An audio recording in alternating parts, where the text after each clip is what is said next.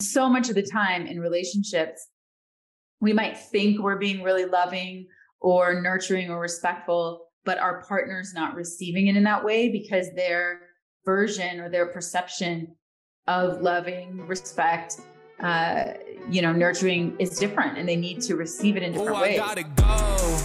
I've been working, told them please don't hit my phone. I'm in my zone, bruh, just leave me alone.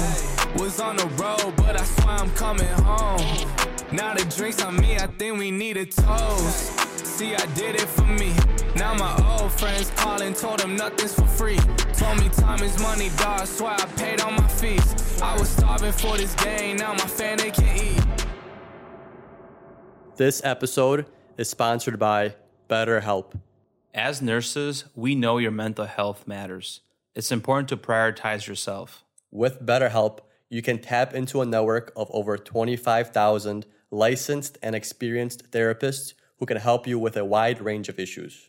Just answer a few questions about your needs and preferences, then BetterHelp will match you with the right therapist. You can message your therapist at any time and schedule live sessions when it's convenient for you.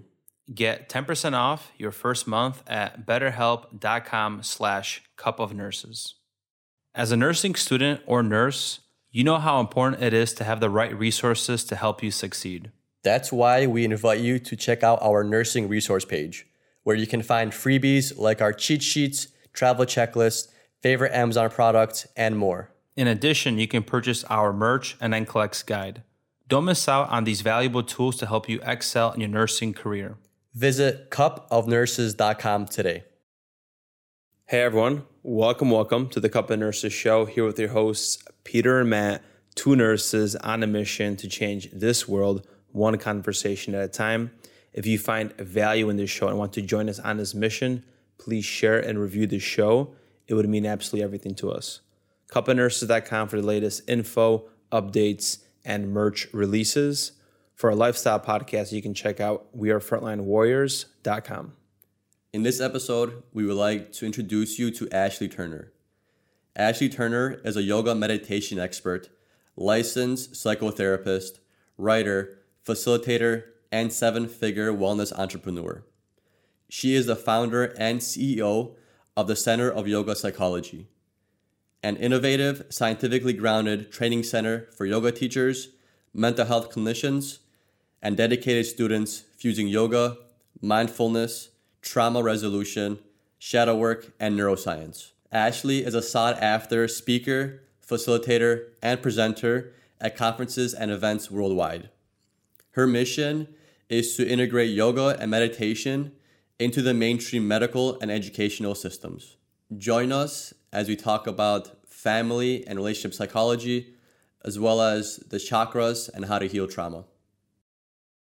Thank you guys for being here. Thank you so much for your time. Can you give us a little bit of background about yourself on how you became a therapist, a facilitator, and a priestess? Yeah, well, I started out as a yoga teacher, and let me just say thank you so much. I'm so grateful to be here with you all. It's everybody watching and listening, and both of you. I shortly after, right after college, I found yoga, and then shortly after practicing yoga, a few years in, I realized I wanted to start teaching. So I've been teaching yoga for over 20 years, and saw the incredible change that happened for me. And I don't think I would have named it at the time as anxiety or really depression, but that's definitely what I was experiencing and yoga in my 20s. And I realized that I wanted to start teaching. I wanted to offer people these practices. And then once I started teaching, I saw the breakthroughs that people were having on the mat, emotional breakthroughs, personal breakthroughs. And I wanted to understand how it was that you could do a yoga practice for 60 or 90 minutes. And so I wanted to go back to school, decided to go back to school, become a licensed psychotherapist, got my master's in counseling psychology, became a licensed therapist, and then wrote my master's thesis on the integration of yoga and psychology. And since then have been leading trainings, mainly professional trainings, but now also open up a whole online academy for yoga, meditation, and holistic mental health, and teaching yoga teachers how to bring in more psychological tools and breakthrough exercises and teaching mental health and healthcare professionals how to weave in more holistic tools like yoga, meditation, mindfulness, breath work into their clinical practices. So that's it in a nutshell. And along the way, I also did a priestess training and launched 13 Moon Priestess Mystery School. So those are the three big rivers that run through my work: the priestess work, the yoga, and then depth psychology and counseling psychology. And are you currently using the psychological tools to help your clients when you're a licensed therapist, or is that separate from your practice? Yeah, for sure. I have a small group, a small handful of clients that I work with one-on-one. And then also I'm getting ready to roll out a small group, really like group therapy, because one of my teachers and therapists, we used to go to her individually, and then we would also have group. And the group is really, really powerful to be witnessed, to be seen, to be held in a group environment, supported, to realize you're not alone. Your story is actually probably not that unique. Many people go through very similar challenges. So yeah, I use tools like yoga tools in my clinical practice with therapy and coaching clients, and then also in small groups and then bigger groups, retreats and workshops and this kind of thing. And since you do have a license in marriage and family therapy, what are some common struggles that you see in like relationships regarding marriage or starting a family, or any kind of issues that they deal with? Well, I think there are some pretty common themes. I think probably the biggest thing most people struggle with is communication.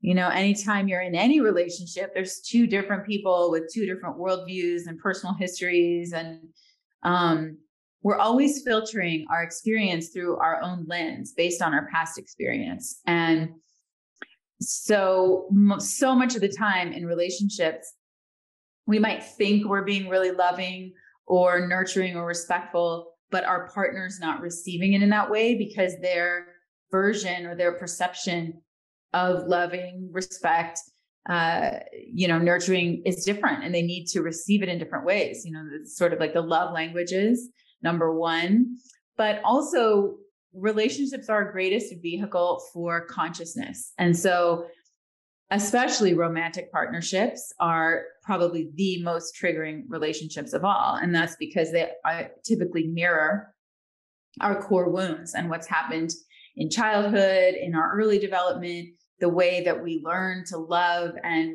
give and receive love and be accepted, which was all pre-verbal, pre-cognitive. So deeply seated in the unconscious. When we're in a romantic partnership, those people trigger those core wounds or vulnerabilities in us, whether we realize it or not.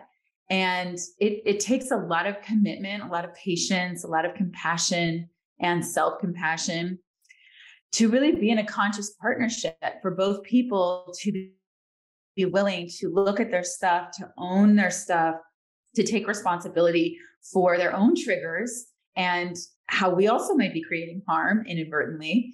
So I think, those are the two things I would say. Number one, communication and learning how to communicate in non-violent way and not without getting defensive, communicate effectively so we don't just get caught in the same loops and spirals, which is pretty common in relationships.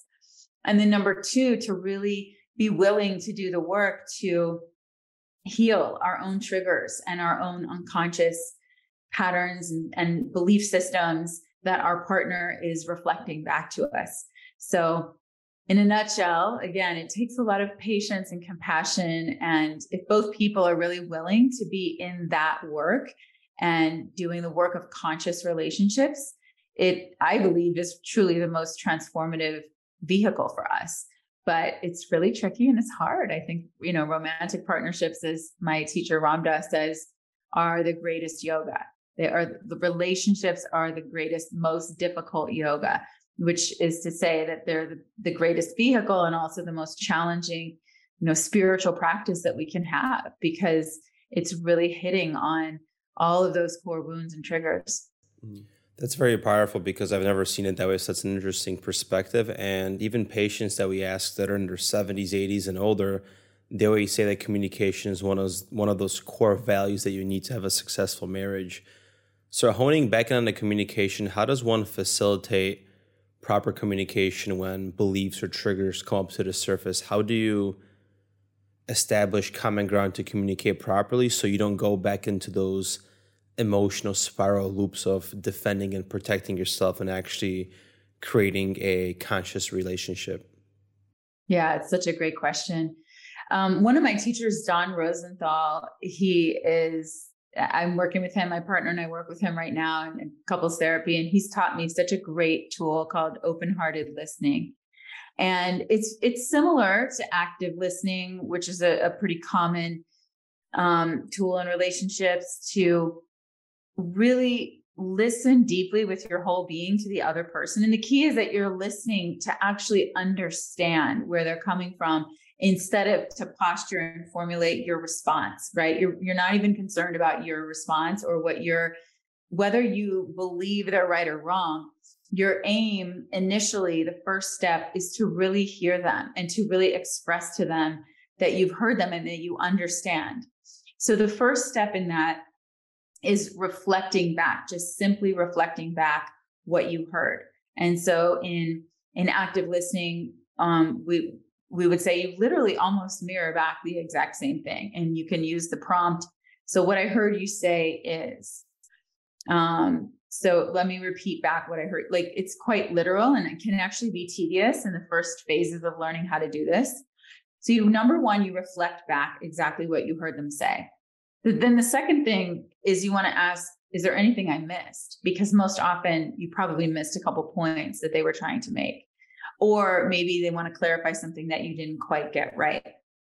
So once you do that, you've established that you really heard them, then and that you've got all the points they were making. The second thing is to validate what you heard, and validate how they feel. So again, in the second step, it doesn't matter. You don't have to agree with what they're saying. And many times you won't, right? Especially if they're coming to you with something they're frustrated about.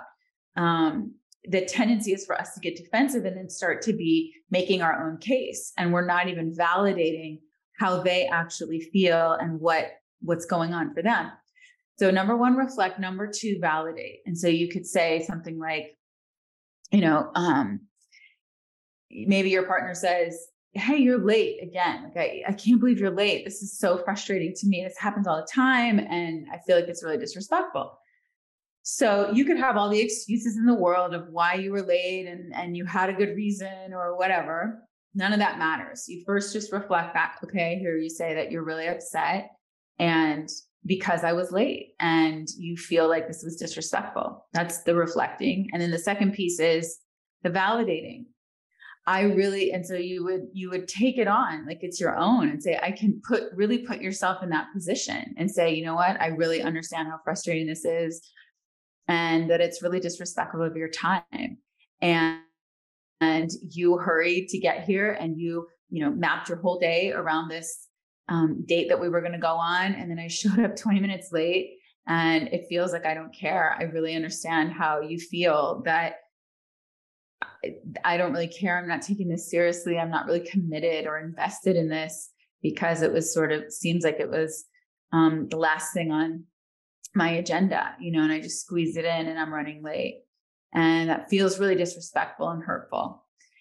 And you could feel like that you're not a priority for me, right? So you validate what their experience is. You really, really have empathy and compassion and put yourself in that position. And then you ask them if that was right. Most of the time in relationships, in any situation, we really just want to feel like we're seen and heard. We really want to feel like we're respected and our experience is understood.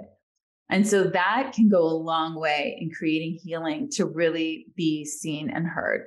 Then from there, you can start to, move to the next step of making amends or finding a solution to the problem or giving, your perspective or feedback. But the first steps are really to validate and understand where that person is coming from and make it really clear.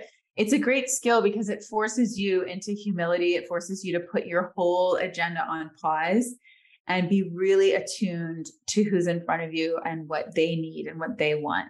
And that creates such a healing capacity in the relationship. Yeah, I was going to say that's very powerful because you're putting yourself second in a sense, but in a positive way, because too many times, I don't know if you want to call it false spirituality nowadays, but always about prioritize yourself and your feelings matter over anybody else. And it creates almost this negative dogma where we're not validating properly other people's feelings because we want to make sure that our point is put across first and why our perspective matters versus over somebody else's. Yeah, I think it might have been Dale Carnegie, I think, that said, or maybe Napoleon Hill that said, seek first to understand and then to be understood. And that's a good rule to live by. Yeah, I think that was Napoleon Hill because that's in one of the books that I'm reading about him, or an Audible technically.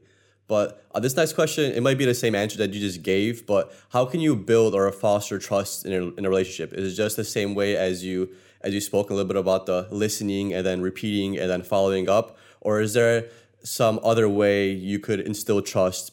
Because sometimes you're in a relationship where maybe your partner is a little bit insecure, or even you're insecure yourself.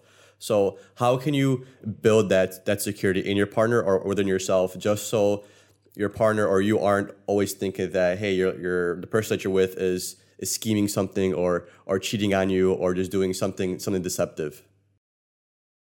Yeah, I think there are two parts to that question. Trust is one of our most basic needs, and you can't really have anything if you don't have trust. And I work a lot in yoga with the chakra system, and it's the first chakra energy is trust, building safety and trust in any situation, in any relationship. I also heard a great aphorism that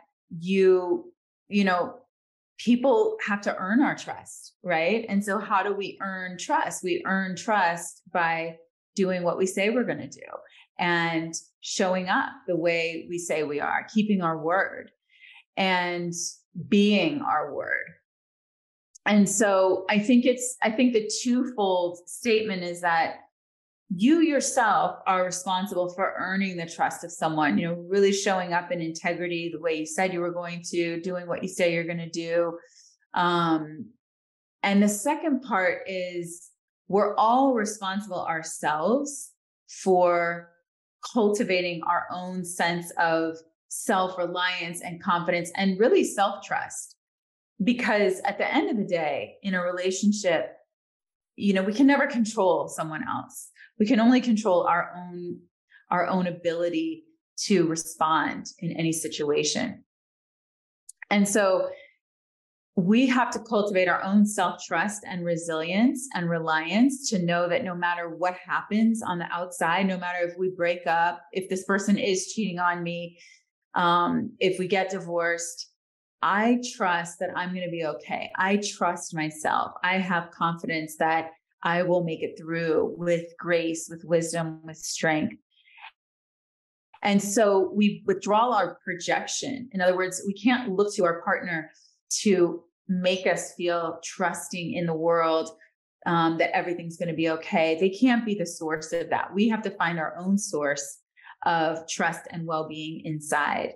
And then secondarily, of course, in a relationship, when you have self-trust and self-confidence, you will only want to be with partners that you can trust. And so if you truly are with someone that you don't trust or you're not sure about, or they are not up for the same level of commitment, they don't want the same things in life, their values are really different, it's simply not a match. And you trust yourself and the universe that if you leave and need to go find a better match, that's okay. So that's like sort of the root and the core of it is you have to find that source within yourself. But in relationship, we do earn trust and we also break trust. We all make mistakes. We all hurt our partners, whether we want to or mean to or not. And that's part of the nature of relationships. And so we have to become really skillful at healing and making amends and repairing when there's been a rupture. In other words, in psychology, there's a common term of rupture and repair. And so actually, when there is a rupture, it can be the most healing and the most lucrative aspect of a relationship when the two people can build a solid repair. And you can realize that even if we make mistakes, even if we hurt each other, we can still show up. It's an opportunity, a huge opportunity for growth and evolution and, extending our love and growing together. So I think in a nutshell, how do we earn trust? Again, we show up and we really are in the highest integrity and we are our word.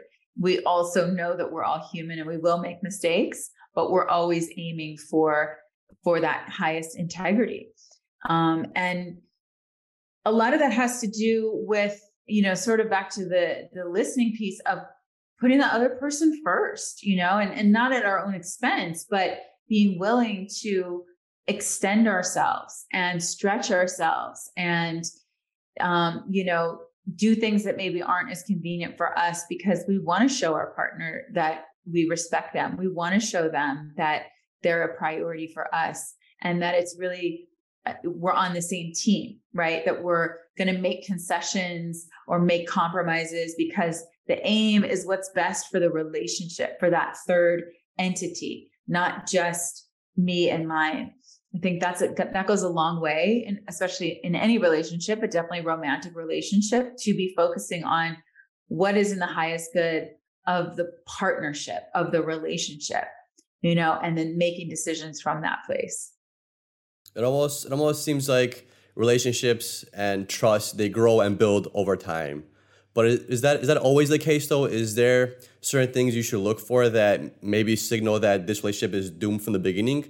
Or do things always tend to work out over time? Because some of the advice that we always give is like, it's going to get better over time. But it just depends on what you do within that time, basically dictates if it's going to get better or get worse. So with your experience, does time have a really big benefit on relationships because it helps it grow? Or is there like things you should look for where it's like, if this is going on, then this is going to probably be doomed from the beginning?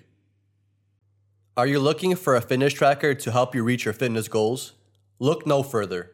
Whoop 4.0 is the ultimate fitness tracker, helping you optimize your workouts and recover faster. With personalized insights and metrics, you can track your progress and make sure you're getting the most out of your training. Simply sign up using our link and you'll receive a free Whoop 4.0 and a month on us. So why wait? Team up with a community of nurses and take your fitness journey to the next level. What's up, listeners? Did you have a long shift at work or a hard workout? Feeling dehydrated? No worries. We've got you covered with Liquid IV. Liquid IV is a perfect solution for those wanting to stay hydrated without consuming all the extra sugar and artificial ingredients in sport drinks. It's a hydration multiplier that provides 2 to 3 times more hydration than water alone. And guess what? As our listener, you can use the code CONPOD, CONPOD, to receive 15% off your order and free shipping. Yeah, I mean, there are certainly red flags, of course. I mean, I think any sort of, real addictive behavior, unhealthy patterns, emotionally unhealthy patterns, those are really big red flags to look out for, of course.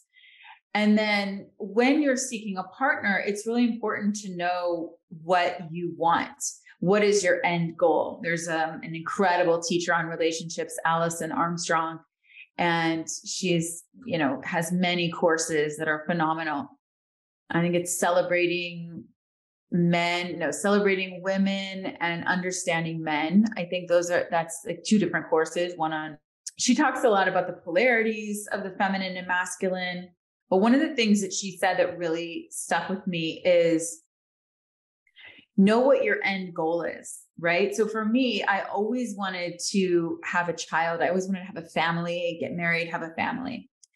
And so even way back in my early 20s, my priority was being with people that I knew wanted to have a family. Now, it ended up taking me a long time to find the right partner to have a family with. But she would say, and I probably could have expedited it if I was even a little more focused on this. She would say, even back then, even at 21, 22, if you know you want to get married and have a family, there is no reason to ever date or ever go on a date with someone that is not their goal. Because if it's not their goal, whether it's now or later, maybe they say they're not ready, they're ambivalent, they may or may not want to have kids. That's not a match, because you know what you want. You know what you want to create in your life, right? So you have to know your non-negotiables, and you have to know your priorities. People have very different priorities and different values. We can have similar values. In other words, like maybe health and wellness is a value. Maybe financial abundance is a value. Maybe family, being oriented to your family, is a high value. But then you have to look at the priorities of where those values land for people. Now, it doesn't mean you have to be 100%, line item by line item aligned with your partner, but you definitely only want to be with people who have shared non-negotiables. So for me, it was a non-negotiable that I wanted to have a child. And she would say, you just go through them really fast. Like, you don't even go on a date with someone, even if there's 80% of the other stuff is there. If that's a non-negotiable for you, it's by definition not a match. And that's really hard, I think, especially for a lot of women in particular. We don't want to hear that. We want to think like, oh, but know what your non-negotiables are. Maybe your non-negotiable is you really know that you want to live abundantly. You want to be, making whatever 6 figures or whatever that number is for you. And it won't be a match for you to be with someone who doesn't hold that value, and everybody has different truths and different needs in this lifetime. But we need to be really clear about that, especially on, now that there's dating apps and you can meet so many different kinds of people. So I'll tell you a really quick story. I was with a partner for a long time in my 30s that was ambivalent about having children, but he was always open, right? But then when it came down to it, and we really were starting to try to get pregnant, he wasn't willing to go, to do IVF or, go that next level. And so eventually we broke up, and I knew that I really wanted to have a child, and I knew that I would be willing to do it on my own, but I was like, okay, I want to come back and, come back to Los Angeles. And, so I said a really clear prayer to Spirit. And I was like, okay, Spirit, like, I want to find my partner. I had nothing to lose. And I knew that like, this was the last ditch effort. So I wrote my entire dating profile app, and dating profile on an app. And it was so crystal clear. Like at the very top, it said, if you're not ready to have a child and potentially get married in the very near future, we are not a match. If you are not looking for a romantic relationship as a vehicle for consciousness, or you don't know what I'm talking about, we are not a match. This is the beginning of my dating profile. So automatically, I'm definitely weeding out the vast majority of people because it was pretty crystal clear and a hard line. But you only need one person. And I found that person on that dating app. In fact, he read my profile and he was like, oh my God, this girl's serious. Like, I need to go back and like buff up my profile because she's really cool and I want to go for this. So he did that. And, by our third date, we knew we were going to be together and have a baby. And there was a longer story to all of that, but that's the truth. And that's what happened. And now we have a beautiful daughter. And, but because I was that crystal clear. And so I really want to encourage people, men and women, like, know what your non-negotiables are, know what your end vision is, and focus on that and don't accept anything less. There's always going to be concessions. There's other things that, aren't going to be 100% aligned, but those core 3 or 4 non-negotiables, those are essential. Yeah. And that's amazing. It always feels good to hear a nice success story. And I'm glad everything worked out for you. So my question is, how do you figure out your non-negotiables? How do you figure out like your core values? And how do you differentiate that between some of the values that you have, but are willing to change because they're not as important, you could say? It's just time they have to take alone to just think about. Is it something that you figure out over time?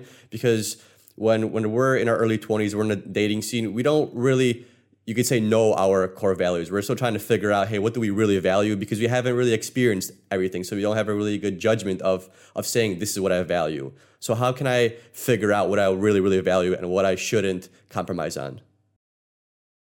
Well, there's probably some things that you do know, like maybe you know that you want to be in a monogamous relationship or you don't want to be in a monogamous relationship, or, I think lifestyle is really important. I think finances are definitely really important. There's some core paradigms or sectors that you want to start clarifying, like what are the priorities for you in your life? So for you guys right now, I'm sure travel, adventure, like being out in the world, those are high values. So you're probably looking for a partner that's up for that. That was another thing, for example, like on this dating app, I met someone and on the phone, and that was another tip, is like, I would just do a phone call first before meeting them and just run through a couple of questions that I knew were really important to me, like travel, because traveling around the world is a huge value for me. And on the phone, before I'd even met this other guy, he said, I don't really like to travel. I'm like super tall, like 6'4", whatever. And I can't fit in the airplane seats and I'm good just hanging out. And I was like, nope, begin to identify. And for sure, those values can change over time, but there are probably some really core that you already know. Again, I think health and wellness, spirituality, financial, abundance, family, all of those things, you start to see who you want to be at 40 years old, 30 years old, 50 years old. And of course, it's going to continue to evolve. And notice when you're with people, like what are the things that really light you up? I think using the body as a tool is a really important it's a really important piece, because your body will tell you, like, how do you want to feel? Maybe it's free spirited. Maybe it's, music, entertainment. Like, what are the things that you love to do in your life? And does your partner also enjoy those things? Are they also creating a similar lifestyle? So some of it, I think it's probably both. Some of it will for sure evolve and you will learn more. And some of it you can probably start to hone in on a few core non-negotiables.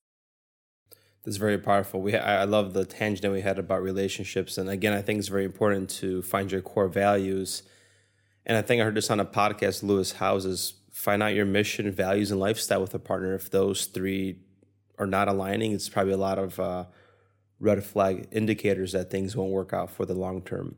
But I wanted to switch gears a little bit and talk about the healthcare professionals, because you said you have talked to nurses and people in the profession. Are there common struggles that you help them overcome? Is it personal work-life balance? Is it in relationships? Is it in their environment that they're dealing with life and death, that they need mental resilience and a mental agility in? Is there a theme that you're noticing with the healthcare professionals? Yeah, it's amazing. So I have a few trainings integrating yoga, mindfulness, and psychology. And I didn't realize it really came as a surprise to me, but I have a lot of healthcare professionals, particularly nurses, that come through my trainings. And many of them are already doing yoga meditation. They know it's really effective. They want to understand how maybe they can bring it more into their profession. Some of them are yoga teachers as well. And they just want to understand the mind, body, spirit connection more thoroughly. Probably the biggest thing that I see for sure is burnout and really feeling just exhausted and depleted. And so that's something we really focus on, is twofold. It's personal self-care and knowing what you need to do to really support your system. That's your nervous system. How can you downshift, deregulate your nervous system so that you're in more of that rest and digest, parasympathetic nervous system. Because in something like a career in nursing, when you're in what can be, not always, it depends what arena you're working in, but it can be a high stress job, and it can be a lot of manual labor. You're working with people that, it's stressful to hold that. And I think our healthcare education system is really lacking in teaching healthcare providers, first responders, nurses, doctors, everyone on the scene, how to hold the space for what's actually happening, right? Because on one level, yes, there's a lot of science and care in that way. But on another level, you're dealing with a person with their mental, emotional reality, with maybe a family system. There's a lot of energy. There's a lot of projection onto healthcare providers. So there's a lot of psychological material that's coming up in those environments that most healthcare providers are not taught how to work with. On the other hand, there's also a lot of holistic tools that are available that are incredibly powerful, both for the practitioner, the health that can really offer other avenues of healing and interventions that can be really, really helpful. So burnout is definitely the number one thing. So there's really simple breath practices. Things like just going outside, there's some core tenets, getting into nature, physical exercise. We have to learn how to move energy through our body, right? So whether it's stress, whether it's grief, maybe you have a patient who's not doing well, or anger, frustration, whatever. It could be your own personal stuff, could be in the healthcare system, could be in your working environment. We need to learn how to process our emotions, and emotion is energy in motion. And so we need to learn how to move that energy through our bodies so that it's not compounding, it's not creating more tension in the body, which then can lead to more imbalances and eventually breath. There's three primary ways to move energy, and that is movement, breath, and sound. Movement, breath, and sound.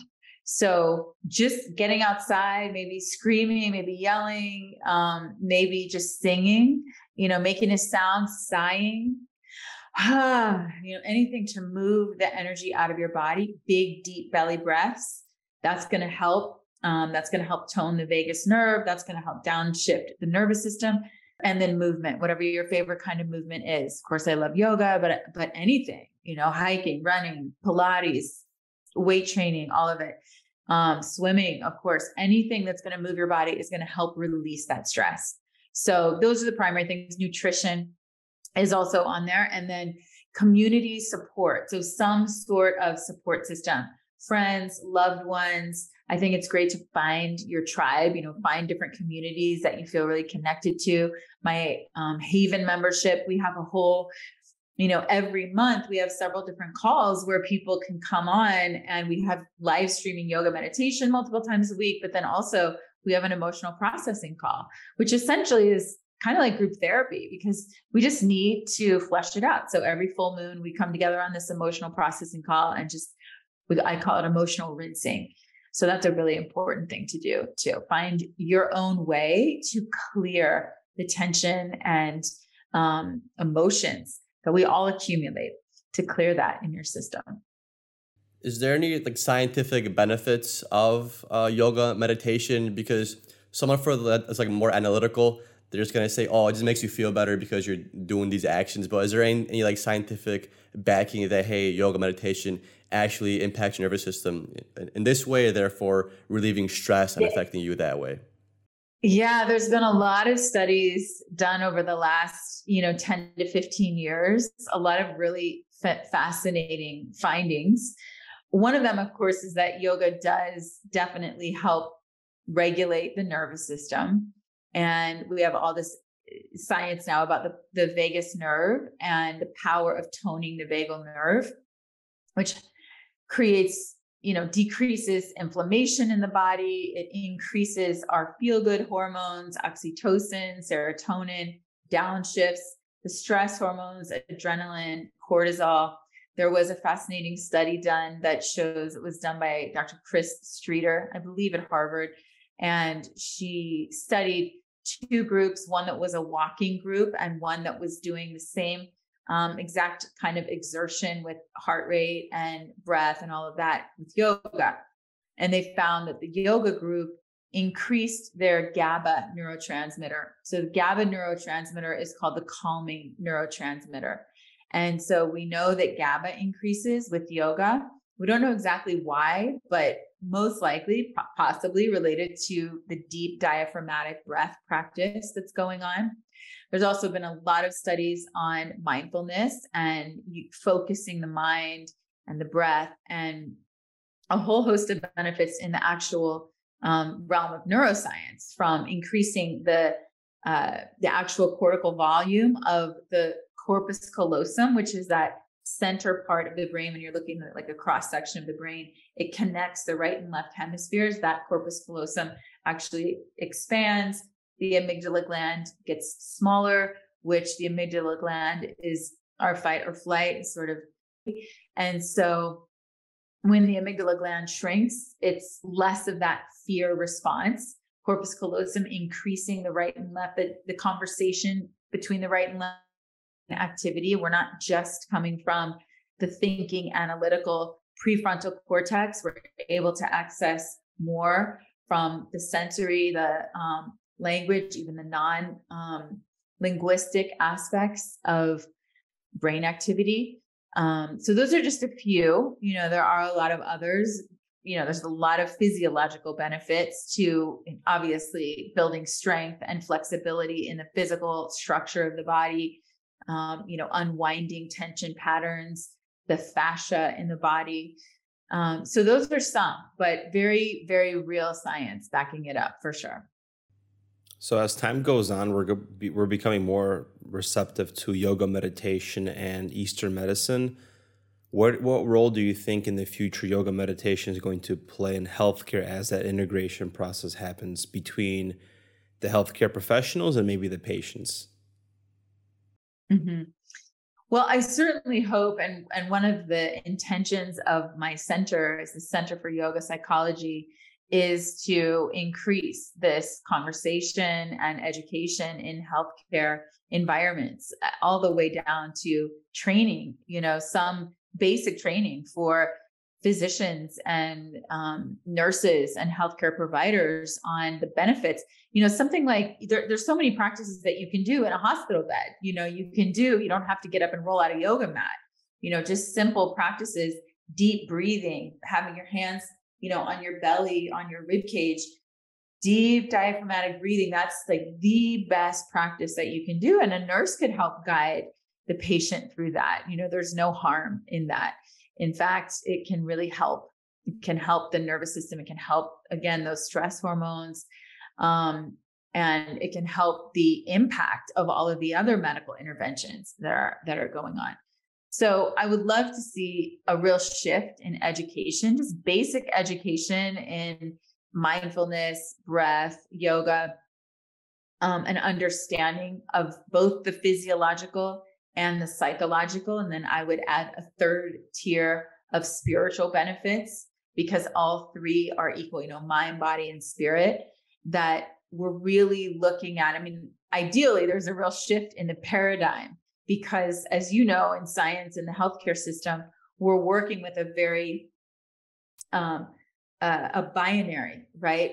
From the Cartesian split of mind and body. And so our medical system is built thinking that the mind and body are separate, but they're not separate. They're actually one thing.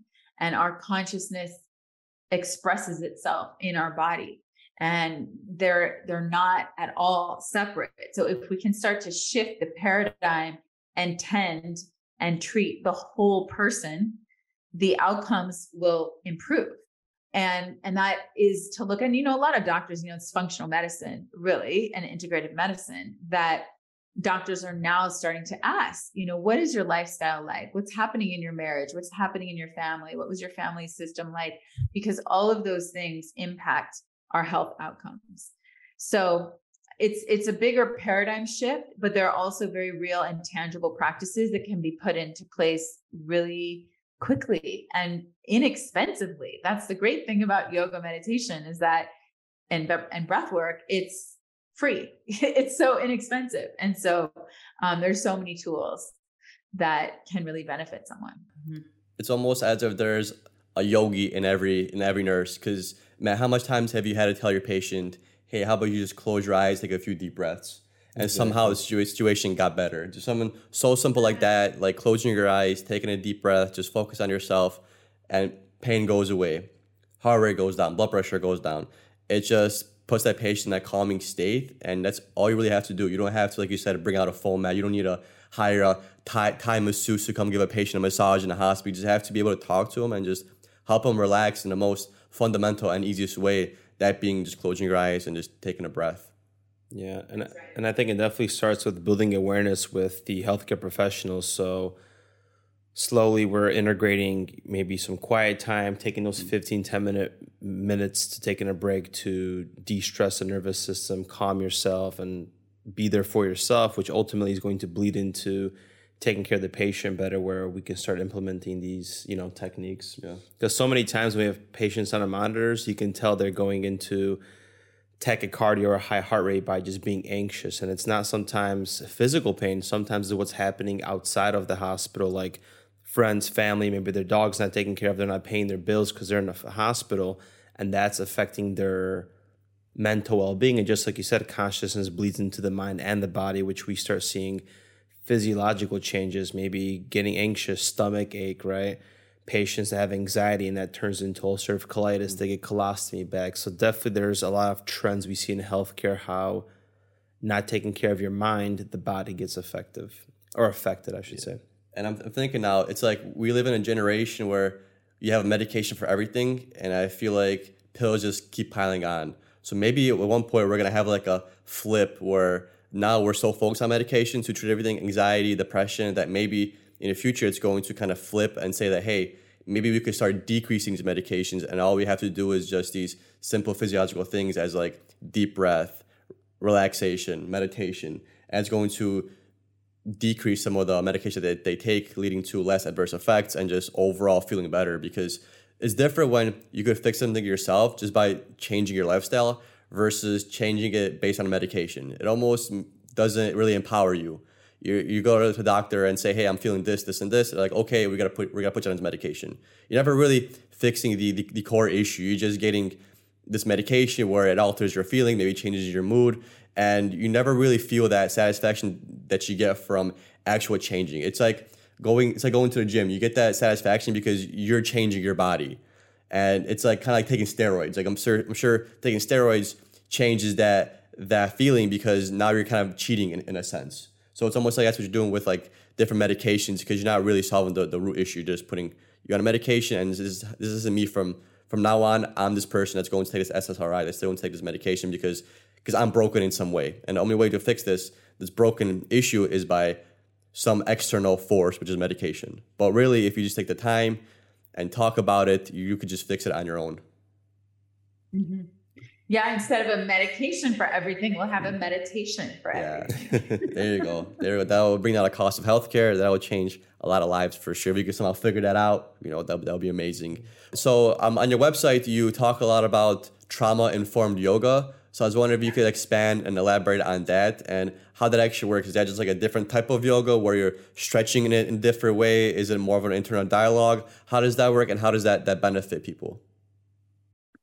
Well, I think it's really important that really at this day and age, any profession, we are focused on trauma-informed care. And that could be teaching, it could be healthcare, it could be yoga, it could be as a psychotherapist, that we are starting to realize in the public sphere. I think it's becoming pretty common knowledge that we've all experienced trauma to some degree in our lives. And it's important to understand the impact that trauma has and how it will then show up in our patients, in our customers, in our peers.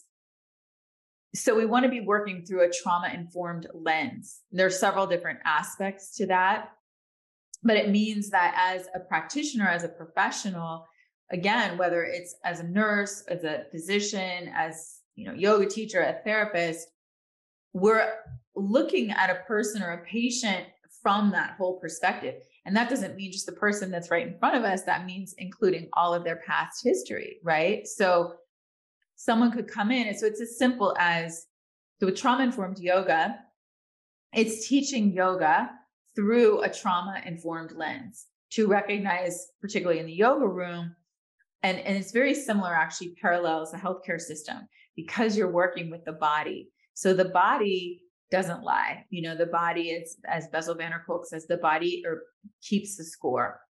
In other words, things that may be in our unconscious mind, whether it's big T traumas that happen to us at any stage of our life or in early childhood or developmental trauma that we've experienced, attachment disorders in our early childhood, whether we consciously remember those things or not, the body remembers and they're imprinted in our nervous system. And those memories are held in our body, in our physical tissue, reveal themselves. The patient, the client might be surprised. They might not even know what's happening. That's why in a yoga practice, people may start crying, in different poses or have an emotional, visceral response.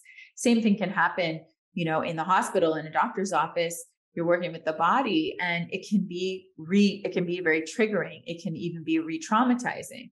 And so we want to be trauma informed and take the steps necessary to mitigate and minimize any kind of harm that we might do, any kind of re-triggering or re-traumatizing, and be aware that most everyone, I would venture to say everyone that we come in contact with is holding trauma. And so how do we address that consciously, mindfully, ethically, and skillfully?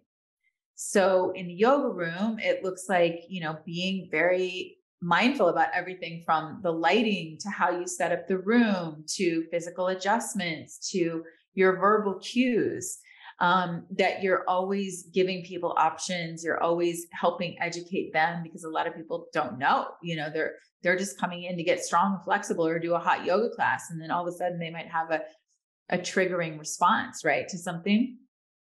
So that's the essence of trauma-informed yoga, is that we learn skills as a teacher, as the leader, professional, facilitator that are going to help our students, that are ethical, that are skillful. And we also have some basic skills to recognize when someone is getting triggered in the room. And so the same would be true in the healthcare system, to really be mindful and be able to recognize cues of when someone might be being re-traumatized or triggered, when they're going into that, what we might call a trauma response. Things like elevated heart rate, breath rate, shaking is a big one. Also the opposite, freezing, a freeze response, getting frozen and sort of rigid, really emotional, having a disproportionate emotional response to something. So there's a lot of different ways that we could recognize a trauma response in the room. We want to know, A, when one's occurring, start to look for those signs, and then B, how to support that client or student in that situation. And the key is to help get them resourced and bring them back into the present moment. And so there's some very, simple things that you can do to help get that person back into the present moment and then help them feel supported, again, down-regulate the nervous system, but get them resourced for sure. Yeah, it's very powerful. And I feel like our system in general creates disadvantaged ways to not learn about the body and how to heal trauma and yourself. As simple as developing emotional intelligence in schools and realizing when you're breathing and when somebody, says something that's triggering per se to somebody, and notice when your breath is different, when it's more rigid, when it's tense, and to be self-aware, to ask yourself questions. Hey, I'm breathing a little bit off here and I'm tense. Yep. I think my body is creating a story that's disadvantaged to the reality that I'm currently experiencing, and then creating that space. Too many times we just go into that loop of the same story being repeated, playing the same movie per se, versus changing the film when your conscience is flickering, creating a negative story. About switching gears a little bit to the chakras, I'm curious on your definition of the chakra system and how we can start maybe incorporating or referencing chakras in modern healthcare. Mm-hmm. It's such a great question. It's such a big question, but I'm so happy you asked. So the chakras are Well, there's hundreds of chakras, but chakras are energy centers. The word chakra actually means wheel, and it's an energy center or vortex or wheel of energy. And there are 7 primary energy centers or chakras that line basically the center of the spine. So we know that we have this physical anatomical body, tissues, everything you can, touch and feel, but we also have an energetic anatomy, an energetic body. So in the yoga perspective, we have actually 5 bodies. We have the physical body, the tissues, everything that you guys are really familiar with as nurses in the medical system primarily focuses on the physical body. But in the yoga world, we have 5 koshas or 5 sheets, 5 bodies: physical body, the energetic body, which is our pranic body, 70,000 meridians, nadis. This is the body that acupuncture uses, that, biofeedback in a lot of ways. And this is the body of the chakras. So there's said to be 70,000 meridians in the body, and then these 7 primary chakras. And there are many more secondary. There are 2 secondary chakras on the palms of the hands and the soles of the feet. But for our purposes, these 7 primary bodies. The other bodies are the mental, emotional body. That's primarily the realm of psychotherapy, right? We might say our psyche, our personality, our emotional life. And then the wisdom body, which we don't really have a clear correlation in Western model, but the wisdom mind. And then the 5th is the spiritual body. So connecting to spiritual, your version of God, Goddess, Spirit, right? So those are the 5 bodies. So the energetic body is the meridians and then these 7 primary chakras. The chakras they govern physical aspects of our body, and they also govern the psychological. I think of that pranic body as sort of the bridge between the mind, the mental, emotional body, and the physical body.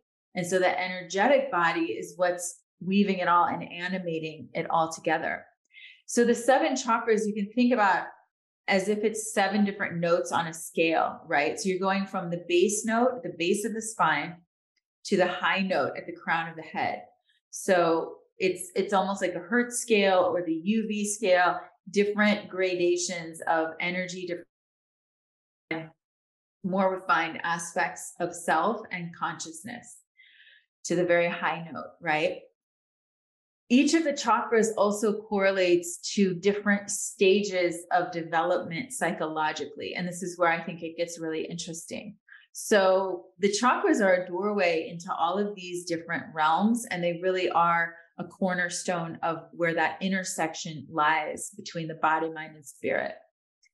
One at each of these chakras is not only vortices of energy, but also a hub in the nervous system. So the nervous system and the endocrine system is very parallel to the chakras. So at the base, we have the first chakra, which is really developmental phase from in utero to 12 months. Our basic survival mechanism, survival, safety, trust, as I was mentioning. And so it's governed by that. The second is the second chakra is the sexual organs, the sacral chakra. And there's different elements associated with each of the chakras. But for today, I'll just focus on the developmental phases psychologically. So you can kind of map it in the mental body and the physical body. Second chakra is from 12 to 24 months or 12 to 24 months. So it's that next phase of locomotion. Now that baby's moving around, they're connecting with the world around them. It's a sensual experience. Third chakra is our power center, coming into our own personal identity, individual self for ages 2 and 3. And so this is really where we start to develop boundaries, willpower, individuation. Fourth chakra is our heart center, 4 to 7 years old, social connections, our ability to give and receive love, the energy of the heart, forgiveness. Fifth chakra is prepubescent puberty, and that's all about communication. So our ability to communicate creatively, our creativity, truth, telling the truth, lies, all kinds of communication. All of this is writing, all of the social media, all of that is the fifth chakra. Sixth chakra is intuition. Now we're moving into the inner world. So the top three chakras govern our inner life. The bottom three chakras govern our relationship to the outer world and relationships. And then the heart chakra is in the center. So the throat, the third eye center is intuition, our ability to see clearly, imagination, visionary qualities. And then the seventh is our connection to spirit, our spiritual identity, transcendent unity consciousness. So we go into these more refined layers, but each of the chakras also governs, when you think symbolically, what is the throat chakra governing? The mouth, the ears, communication, hearing, anything having to do with speech, the throat, the jaw, the teeth, again, hearing, or you could take the sixth chakra. What does that have to do with? The eyes, how we see, also our mind, our mental body, our perception, the filters that we have. So you want to start to think metaphorically with the chakras as well as literally, and then psychologically. Third chakra, for example, the belly center, everything having to do with digestion, assimilation, release, all of that in all the digestive organs are connected to the third chakra. So it's really powerful to start to understand. I think in to your question about the healthcare system, we can look at what are the physical symptoms that someone is having and how might that be an indication of what's going on underneath the surface mentally, emotionally, psychologically, right? So you gave the perfect example, someone who's really stressed, then it can lead to an ulcer, can lead to ulcerative colitis, and then it just can expand from there. But how can we track it back to what might be the root cause of that? What's the psychological or mental, emotional, or belief system that might be creating that tension and imbalance in the first place? So the chakras are a really good sort of barometer and indicator. They're a great map, and it's not always literal, right? But it's a great starting point for us to go into a much deeper investigation. Okay, so it sounds like we use a chakra system to pinpoint where in the psyche or emotionally we're struggling with. So if there's an imbalance in that chakra or energies being blocked or not properly channeled through that wheel, then we can start digging deeper and use the chakras as a reference point to see what's happening in the psyche and emotionally. Okay. Yeah. Reference point. That's a perfect way to look at it. And you can look at the physical, once you start to understand the physical correlation with the chakras, you can have someone come in with even, a broken foot. Say, oh, that's interesting. That's a first chakra energy. So what might be going on in their life that could be creating this or could be contributing to this? So it's a way to kind of go in both directions, into the literal physical body, and then also track it back into the mental, emotional body. You as a licensed therapist, do you use chakra at all in your healing or therapy sessions, or is that something separate related to more yoga and meditation side of things? Cornerstone. Yeah, I'm actually in the middle of leading a chakra immersion right now in my membership. And it's just for anyone to do yoga meditation, but I'm teaching through the chakras right now. And it's an absolute when I start working with clients what's happening in their lives, what have been core themes, injuries, core wounds in their life, and then how can we use different practices. The other piece of the chakras are there's a lot of practical tools that you can use to bring that system back into balance. So whether it's physical asana, yoga practice, meditations, mantras, essential oils, there's all kinds of different tools that you can use. I love the practical lifestyle considerations, like things that people can actually change in their life to help rebalance the chakra system. Yeah. Last thing about chakras, I actually, because I do some coaching on the side, and the first session I run people's chakras and I check their energy centers by using a pendulum. So then I could pinpoint more of like what's happening in their life. If it's like their heart chakra is unbalanced, where are they? How are they receiving love? How are they giving love? Is it conditional? Is it unconditional? So again, just like you said, it's like a good reference point to see where they're having negative beliefs, so we could shift negative beliefs and, help them out essentially. You're already doing this. That's amazing. Yeah, that's why it's the chakra system is fascinating. I love that. I'm so happy to hear this. Congratulations. That's awesome. Thank you. But one last question we'd like to ask all of our guests. So if you had the opportunity to have a cup of coffee one last time with anybody, who would it be and why? Oh my God, that's such a difficult question. I don't know. It really, that's a big one. Who would it be and why? It's so hard to pinpoint one person. I think the person that comes to my mind is I would really love to sit with Gloria Steinem. I don't know why that's coming to my mind, but I think I have a lot of respect and admiration for people I consider visionaries and even futurists and people that are really brave and changing the world, really changing worldviews. And a writer and just seeing trends and commenting the commentary on society, but obviously the really incredible work that she's done to pave the way for so many women and so many different causes. That's one person that comes to mind, but I probably would also love to sit with a really deep yogi, maybe Paramahansa Yogananda or even Maharaji, people gurus that have passed on that I think would be really amazing to just sit in their presence. What did you want to ask them, or what would you ask them if you had the opportunity? What's the meaning of life? Why are we here? No, I think, what would be their advice on living well, how to live really well and really skillfully. This is such a wild time we're living in, and it's going at such a fast breakneck pace.